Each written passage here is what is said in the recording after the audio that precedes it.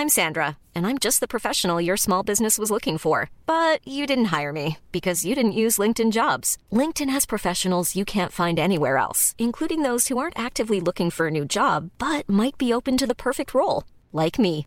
In a given month, over 70% of LinkedIn users don't visit other leading job sites. So if you're not looking on LinkedIn, you'll miss out on great candidates like Sandra. Start hiring professionals like a professional. Post your free job on linkedin.com/people today.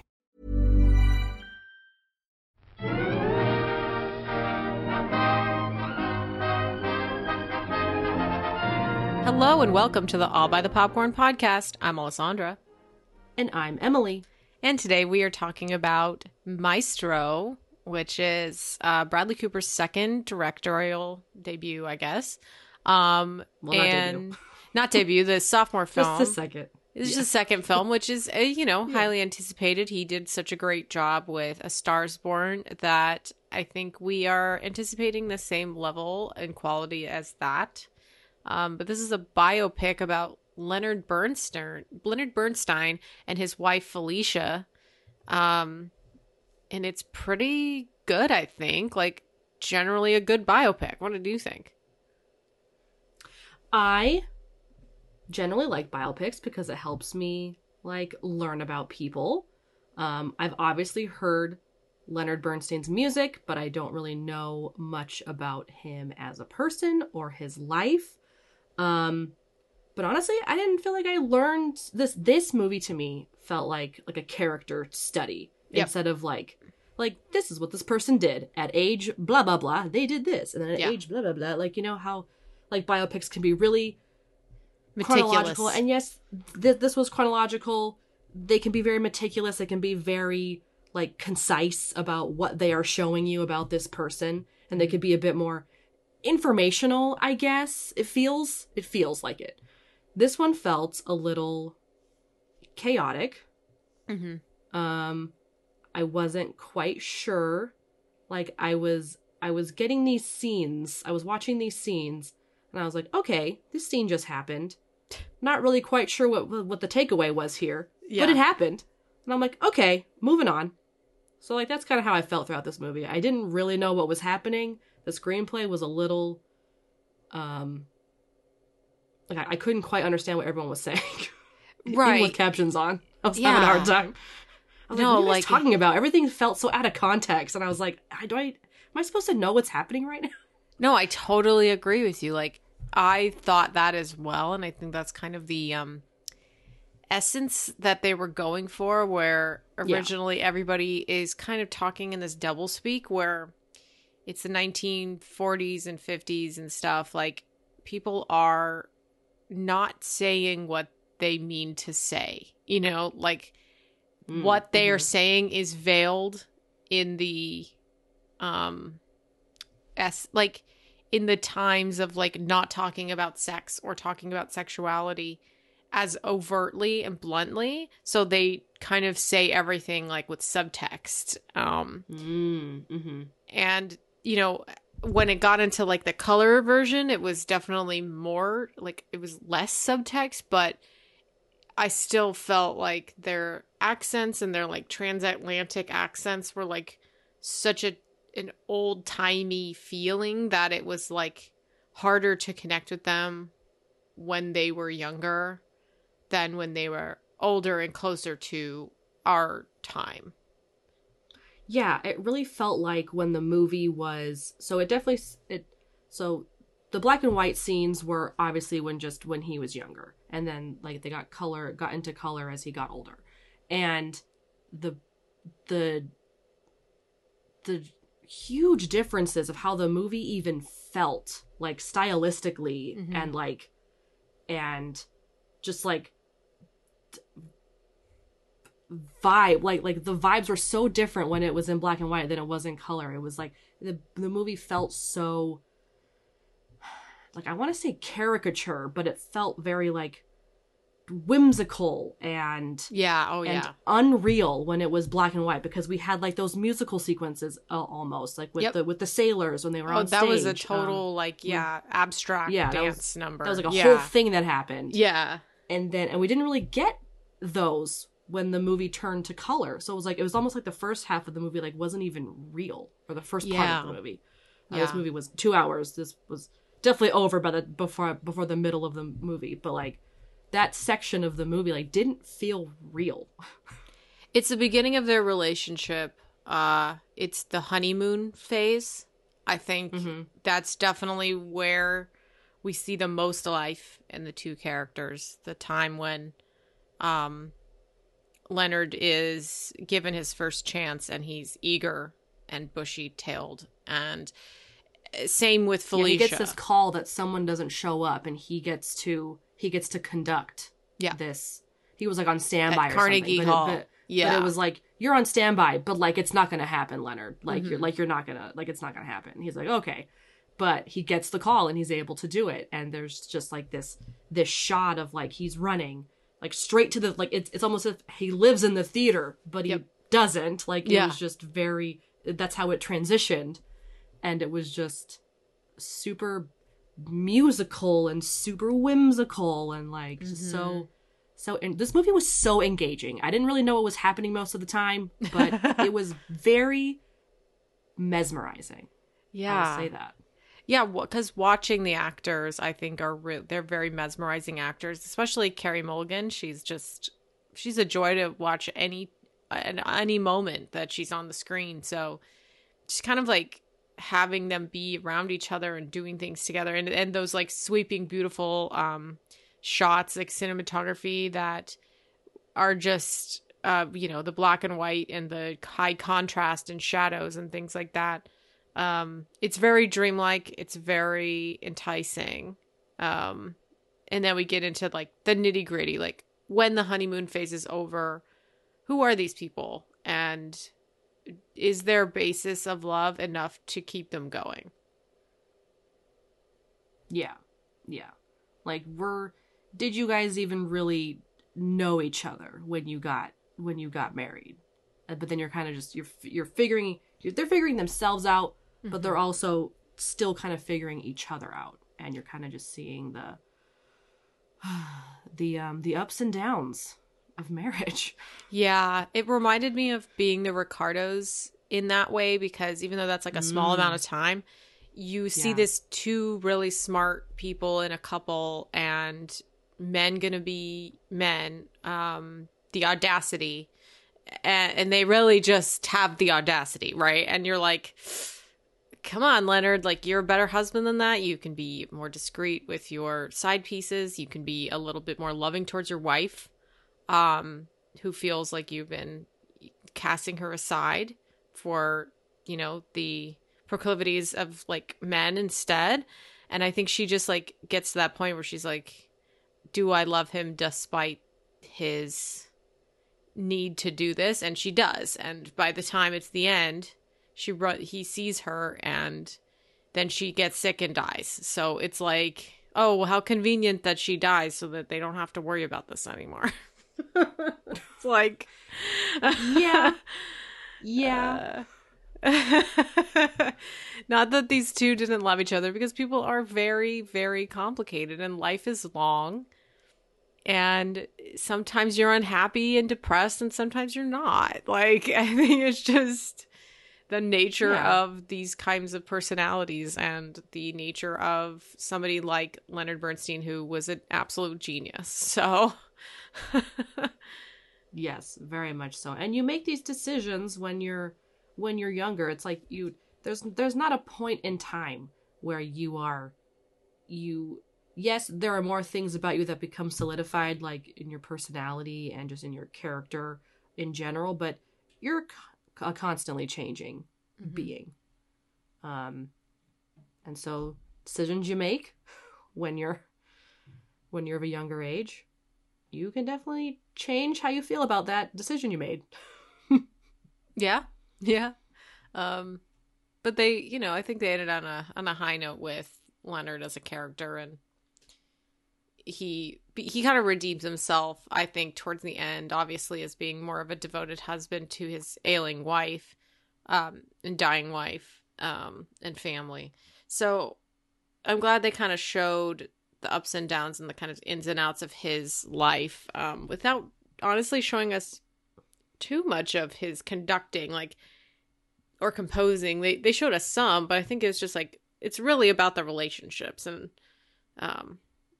that's kind of, I think it's very well done. And I do think it's one of the best movies that we've seen this year, just in terms of its scope. Okay. Yeah. But, you I know, thought it was very well done. We can talk about Bradley Cooper's performance because it's interesting. Yeah, so I watched most of this with my roommates. I think I started it and then they came in, and Casey and I were talking about how talented Bradley Cooper is. Yeah. He's very good in this. Like, he just morphs into whatever character he is portraying. Like, it's crazy, like, seeing him and how he portrayed his character in A Star Is Born.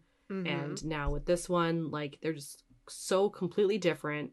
Oh yeah. And it's very, I feel like that there are actors where just I'm so solidified in who they are as a person that I'm like, okay, this person is this actress. I can't really see them as this character, but I feel like Bradley Cooper's been very good at like really taking on these different characters that he's been getting, and I just think he's crazy talented. Like, I was floored by his performance. Yeah. I mean, it's possible that he takes home the Oscar for something like this. Biopics are definitely common for best actors to win, or best actresses. So that is a big possibility. He, to me, had like the right amount of like zaniness that his kids have even said, like, that Bradley does a great job of bringing out the dad that they think they wanted to know as adults but didn't really get to know as well, because there's many sides of a person. Yeah. And they thought that it was nice that he was so kind of like excited and endeared to life, like such a passionate person, and truly Bradley like embraces that it full, like, wholeheartedly. And the makeup does an excellent job as well of like carrying the weight of the experience that the actor himself does not have. I think that the makeup artists were fantastic. Yeah, I completely agree. The makeup was so good. And I kind of want to go back to you saying that there weren't very many conducting scenes, and there weren't, but the ones that we did get were usually pretty lengthy. Like, like we would see, like, at the end there in that church, and in the whole and in another one, we just where the one where it's just on his face. He's younger, and it's I think it's that first one he gets the call for. Yep. And so he's there, and he's doing his first conducting, and you just see his face and these like facial motions that he's making. Like, it's it's so mesmerizing.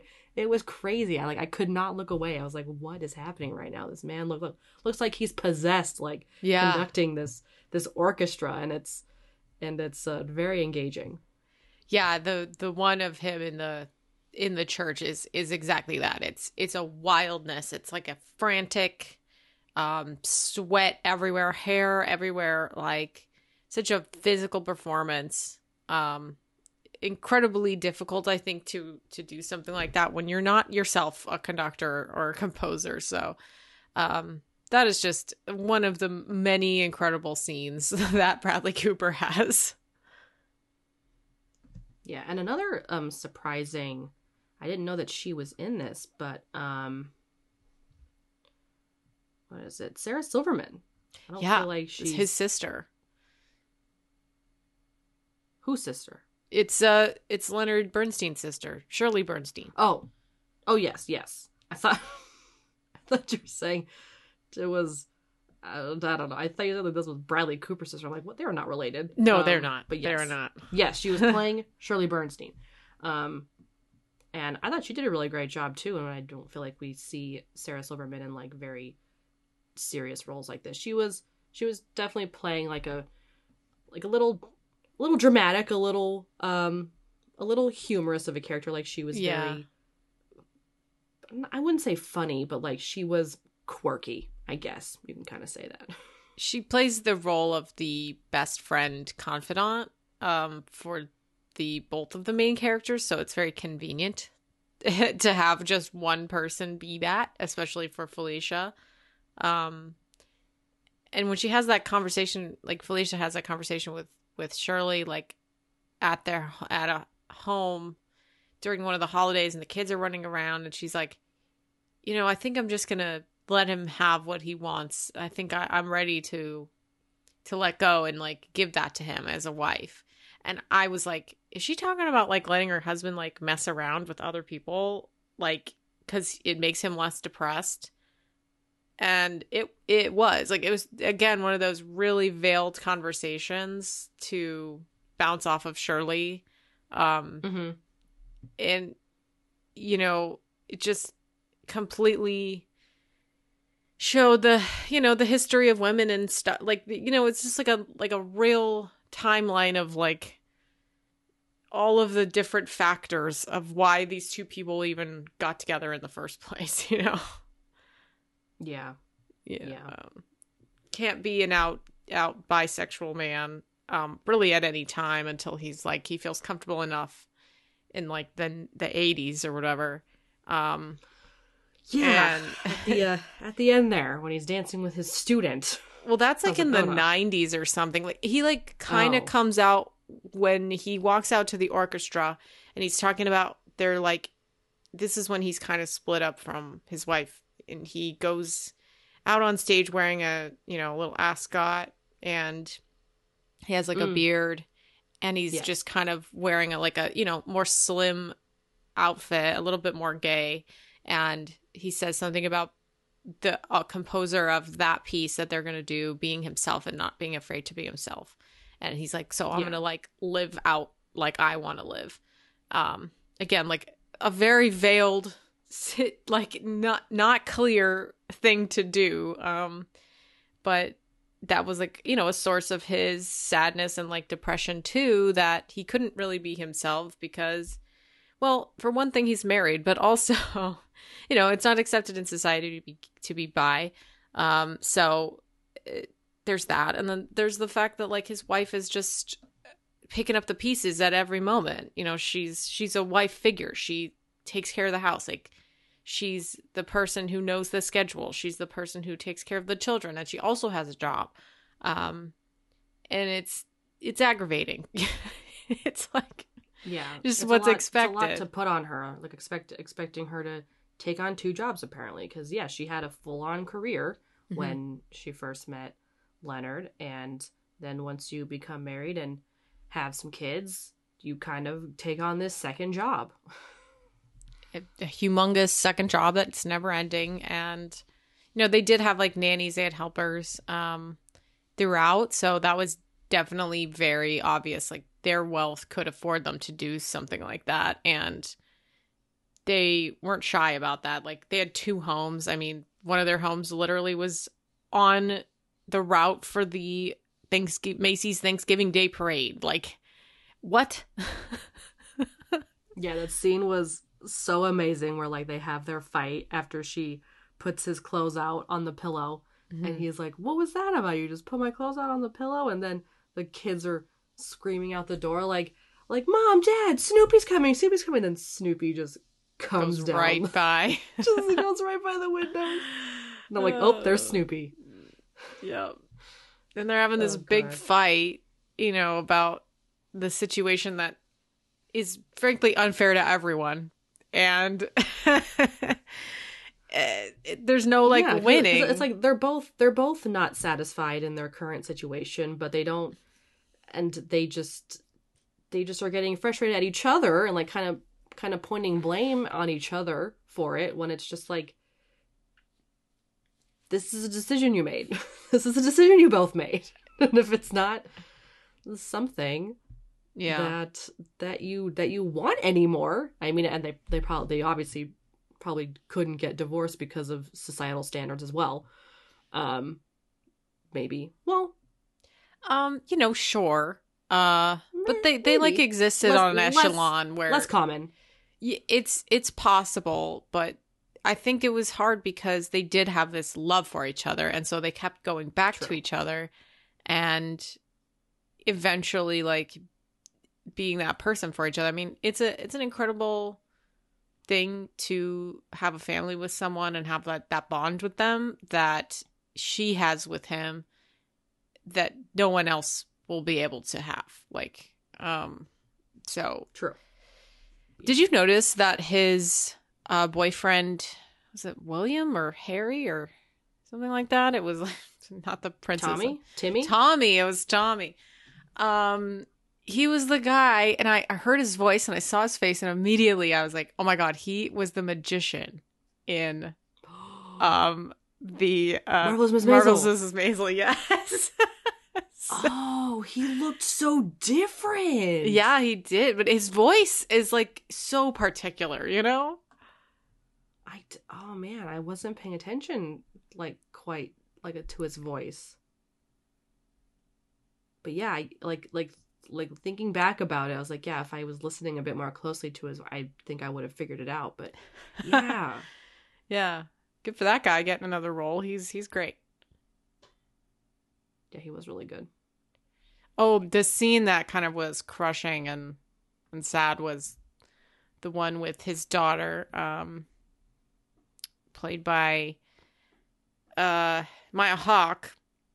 And of hearing that the rumors of her dad being bi or messing around with guys, probably, and just kind of like being, alarmed by that news, and him telling her that it's not true. Like, that scene was really crushing because her reaction is so relieved that that's not that isn't the reality, but it is. And he's like so sad that he can't share this part of himself with his daughter, even though he really wants to.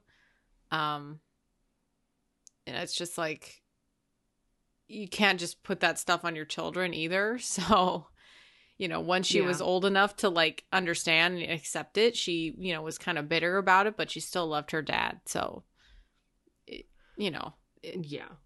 because probably by that point she figures out that he was lying to her originally. Well, sure. I mean, yeah, and he hesitated so long. I was like, is he gonna tell her? Is he gonna tell her? I don't know. I mean, and then he didn't. I was like, oh, okay. You kind of, when you get to be an adult, you accept your parents for who they are, like in good and bad. Like, it's just one of those moments that I think was so well done in a film about a family or in a film about a marriage. Like, that was one of like the writing moments I feel like really shined. Yeah, that was a really good scene. I'm trying to think if there was another really good scene that I liked. The whole death, everything was just so upsetting. It was, it's really sad. So like, I'm sitting here like watching this, like trying to not get emotional. Of course, like some tears are going down my face. Like, it's just, the tenderness and the love and the like performance from Carey Mulligan was incredible. Yeah, she was really good. She was very, very good.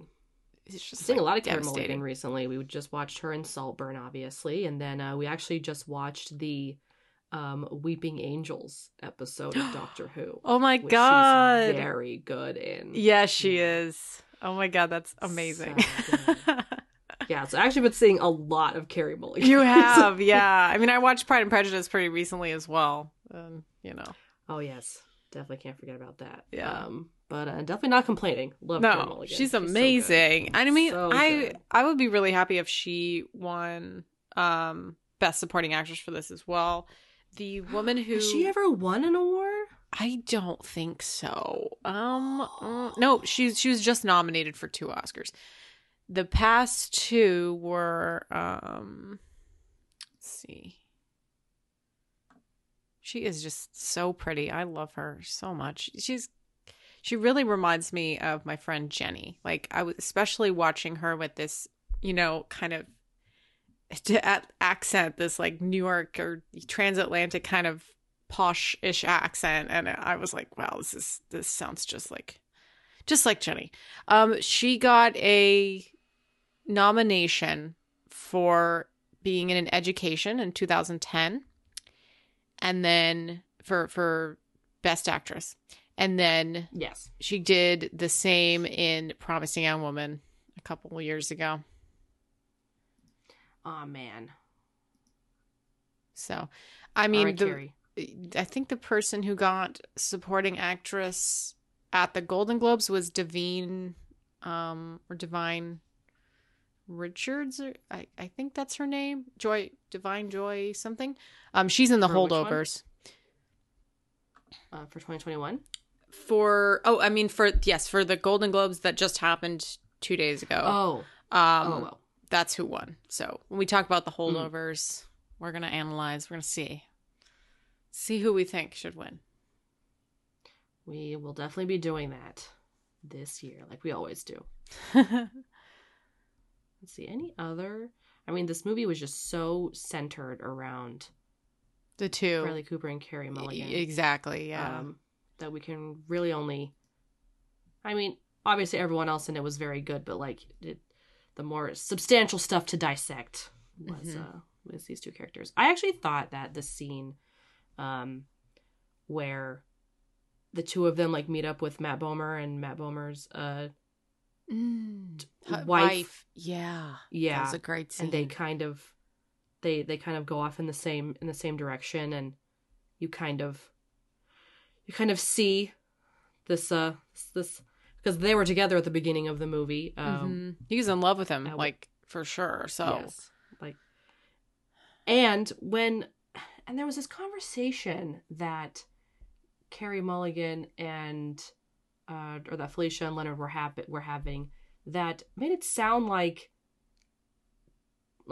she knew about his situation and she was okay with it, and she was gonna she was like, I'm okay with this, and I was like, throuple? But yeah, but I don't think it was. Obviously, that wasn't gonna happen. But I could dream. I think that's possibly what Leonard, maybe had thought about, because he even brought up Tommy. He brought Tommy around, and he wanted Tommy to stay in the family. You like Tommy, right? Yeah. And she's like, yeah, I like Tommy. And he kept saying he's so intelligent, and it's like, are you sure? You keep saying that, and are you sure he's not just a pretty face? Because I haven't heard him say anything substantial. The desperation in his voice when he would, to be like, he's so smart, he's so intelligent, so smart, so talented. Yeah, and he's like, you think Jamie would like him? And she's like, what? He just has this desire and need to keep him around, and I think it was just kind of grasping at straws at that point. Apparently, is that Tom? Let's see. I'm not trying to figure out exactly what his name was. I think it's Tommy Tom. There's actually an interesting trivia about him. Let me make sure that is him. Tom. There's some pretty good trivia, actually. If we want to go to a break, and then we can talk about some of that. Yeah.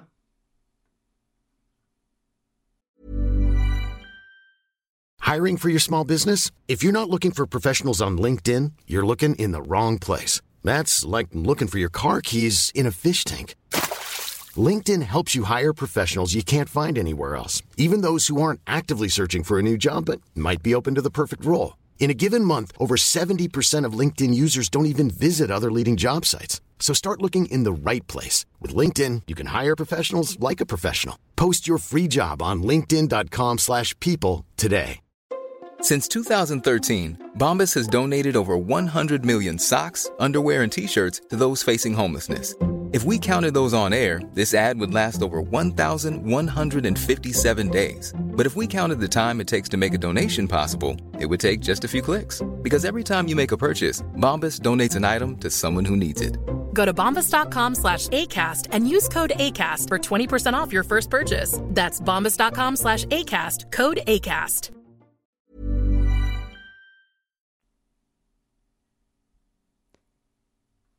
Okay, we are back.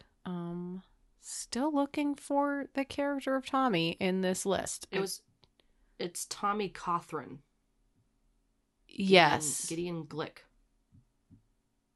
Gideon Glick. Okay, so it is actually him. So in this trivia about, the real Leonard Bernstein, it says, although the extent of Leonard Bernstein's relationship with the musicologist and composer Thomas Cawthron is implied in the movie, it is never stated outright that Bernstein actually left Felicia in 1976 to pursue that romance. He did return to her the following year when she was diagnosed with breast cancer that killed her in 1978. Despite being 29 years younger than Bernstein, Tom Cawthron actually predeceased him. Cawthron died in 1987 of complications from AIDS. This led to Bernstein lending his support to various AIDS organizations in the last years of his life. A few months after Tom's death, Bernstein produced Music for Life, a celebrity benefit at Carnegie Hall for AIDS activist organization Gay Men's Health Crisis. Oh, wow. Yeah. Pretty crazy. Yeah, it was a little, you could tell by how Leonard was getting older that, you knew that these were different points in his life, but just things would just change so suddenly that it was like getting whiplash. You're like, oh, where are we now? Oh, what's happening now? Oh, okay. Yeah. Because yes, I think he did mention them being separated for a bit, and then, but it just it was seconds. It had been seconds, and they were just together. So it was like, what had happened during this time? They're just okay. Just a time, a length of time has happened. Yeah. You don't even know what happened or when it happened or whatever. Yeah, it's a little bit vague. And I think it's very vague. This movie is long. It's vague. It is a little vague, and I think it's supposed to be like that. It's supposed to be a vibe. Like you said, it doesn't really have to be as, and then this happened, and then this happened, and then this, it's like, okay, we're moving on. It doesn't have to be. Would I appreciate it because I'm learning about someone I don't really know? Mm-hmm. Yes. Would I have appreciated that? Yes. Yeah. Sure. For me specifically learning, yes. But for the vibes, do whatever floats your boat, honey. That's hilarious. Also, getting Clint Eastwood vibes from Bradley Cooper right now. I just thought about that. Oh my god, yes. And the directing too, yes, the directing and starring in his films. I think that definitely Clint Eastwood has a lot more realism than Bradley's direction and style. For the two movies that we have seen him direct, it does seem like his kind of Hollywood glamour fits well with the style that he wants to play, the drama that he wants to portray. I think it does matter to have a good screenplay, and he is one of the writers of this movie, along with the writer Josh Singer. He has done a lot of other things. Done some really good stuff. Yeah. He did The Post, and Spotlight. Spotlight. That is an amazing screenplay. It really does. He wrote some West Wing, 26 episodes of the West Wing. So I'm a fan for sure. He does have some good drama and well done, I think, for Josh Singer. Yeah. So again, could get a screenplay nomination as well on that part. Did you see how many producers were for this movie? I saw Scorsese and I saw Spielberg. Oh, I didn't even notice. That is hilarious. Oh my God, so many huge. I was like, what? Dude. What? They Like, want him to insane. be the next them. Like Spielberg and Scorsese are like, okay, we're passing on the reins to you, Bradley Cooper. Yeah. Oh my gosh. Crazy. The shirt he wore when talking to his daughter Jamie, the sweatshirt with the Hebrew lettering, it says Harvard, spelled out phonetically in Hebrew. Oh, is that the crew neck he was wearing? Yes. And Oh my I'm gonna read this very important trivia that obviously has a much better way of concisely saying this than I would. For the title role, Bradley Cooper wore a prosthetic nose to better amplify his resemblance to Leonard Bernstein. This drew accusations of Jew-face and criticism from writers Daniel Feinberg and Ben M. Freeman and actress Tracy Ann Oberman, among others. However, Bernstein's children, Alexander Bernstein, Jamie Bernstein, and Nita Bernstein, defended Cooper's decision, calling the criticism disingenuous, and received a statement of support from the ADL. Wow. All right.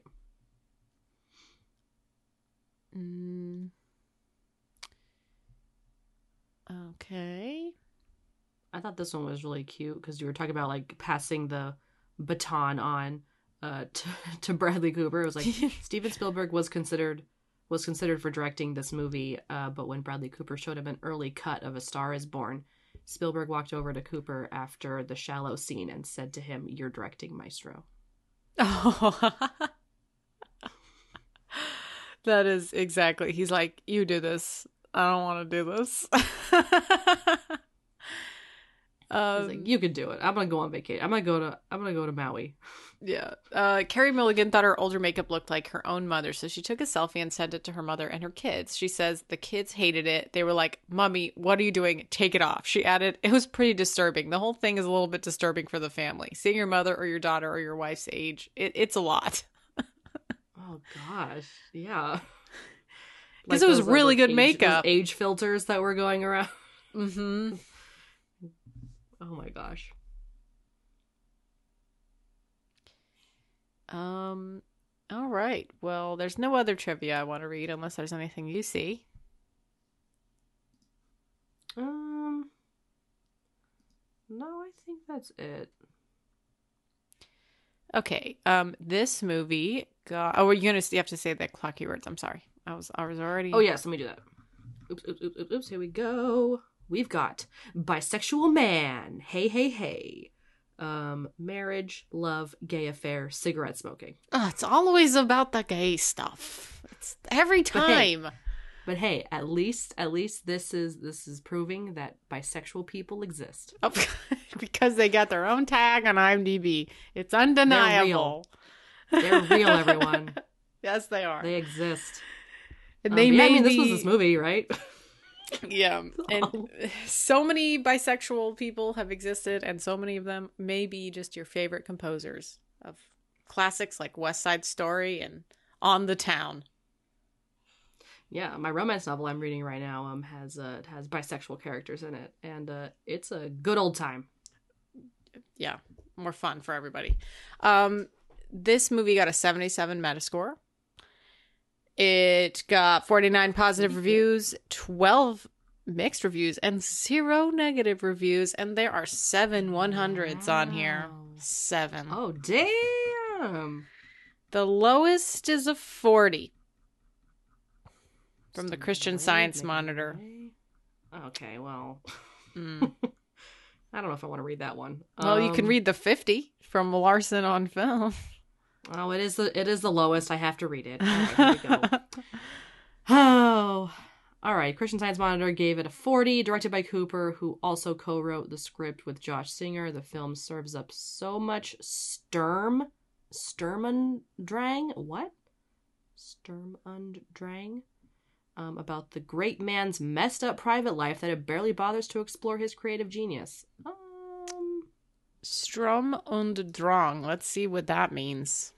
It means a literary and artistic movement in Germany in the late 18th century, influenced by Jean-Jacques Rousseau and characterized by the expression of emotional unrest and rejection of neoclassical literary norms. It also means turbulent emotion or stress. There we go. Okay. But if this movie didn't really help us get to know the character, get the person as a person, then we would just be seeing a documentary. Yeah, Peter. It is interesting that he wanted to see his creative genius more, but I mean, is that the most interesting thing about him? That's and not it's stuff that what people they have wanted. widely experienced, like Yes. the West Side Story, On the Waterfront, On the Town. I have seen all of these movies. Yeah. Me, a 30-year-old woman, Yeah. have seen all of these, have experienced all of this music. So I already know his creative genius. I think that he wanted to get into the mind of a genius, which there are other things and other movies that literally do that exact thing, including a TV show called Genius. So if you'd like to go watch that, it's about What's that? It's just a show. Like, it was like an anthology show. I think one of them was like about, Picasso or something. I don't know. I didn't watch it. Oh, were these on Netflix? I don't think so, but it's possible. I remember there being like an episodic, like, little documentary show or something that was on. Yeah. Genius? No, I think this was like a scripted show, but okay, it came out a while ago. But like, there's also other genius men that have been overly exposed in our media, So yeah, or great individuals, including Oppenheimer, which the entire movie is about his genius as well. So, maybe go watch that instead. Yeah. I mean, this movie was very stylized and a little different. And that might not be to everyone's taste. I'm going to read the Screen Crush 50. It says, this couple's connection feels authentic and lived in. But I must confess that at a certain point, I began to feel like an additional dimension was missing. Some sort of tangible connection between Bernstein's outward persona and his marital stresses, or between his sexuality and the steps he took to hide it, and his musical output. That is true. I agree with you, Matt Singer. I very much agree with this.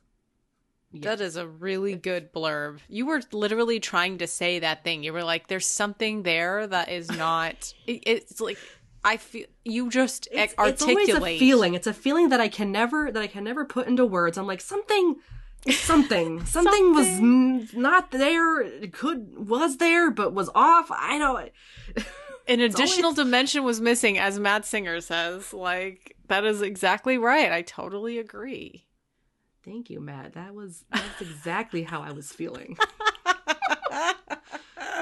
I love it. Thank you for putting my jumbled up mess of a mind into words. Yeah. I'm going to try to get a green one in here. Let's see. Okay, I'm just going to read this. I'm going to start picking one of the 100s to read. So yeah, do it. I'm going to read this 75 from USA Today, mostly because it references Tar. Maestro offers a counterpoint of sorts to last year's Tar, whereas Cate Blanchett's look at a fictional conductor is a more insightful look at the complicated aspects of artistry. Cooper's work succeeds in bringing an American legend to life while also examining his humanity. Aw, there you go. I'm glad that they referenced Tar, because I was literally like, didn't we just watch a movie about a composer? Which also had... that was more like a thriller, so but the genius was so clear and also really abrasive, whereas this one was just like drama, like emotional drama, Yeah, but both kind of have that same vibe of like it's hard to be enough for a genius or be in love with a genius. It's just there's always exactly right. It's like, oh, it's so hard to be in love with a genius because you can't control him. It's like, it's just a man. He's just a man. They're not going to be what you want them to be. They're never going to be what you want them to be. Exactly. I had completely forgotten about Tar until you just brought it up. I was like, oh, right. Oh, right. Yeah, that movie. That was a wild movie. Oh, man. I am going to do the Time 100. Okay. So we've got here, this is a complex and sophisticated picture, the kind of grown-up love story we see all too rarely these days, especially when it comes to starry, big-ticket movie making. It's entertaining and robust and forthright. It's also tremendously sad, not necessarily in a bring-your-hanky way, but in a deeper, more truthful way. Okay. Sure. I think I agree with that about 80%, which is probably 80%? why I think that this movie, in my opinion, deserves like an 82, 83%. Okay, just a little bit of a bump. Just a little bit of a bump to knock out the Christian Observer, the Christian whatever it was called. Monitor. Because it is a good movie. It is missing a little bit. It's not a perfect movie, but it's entertaining. It's a period piece. Love those. So it's easily accessible, which we love that for us these days. Yeah. We all know the struggle that's about to rain down upon us as the Oscar noms come out and only 6 of the 11 movies are available to watch. Yeah, we were doing our best here, everybody. We had a very busy year. I think you can forgive our trespasses. And the year has just started, and it's already an even busier year for me. So,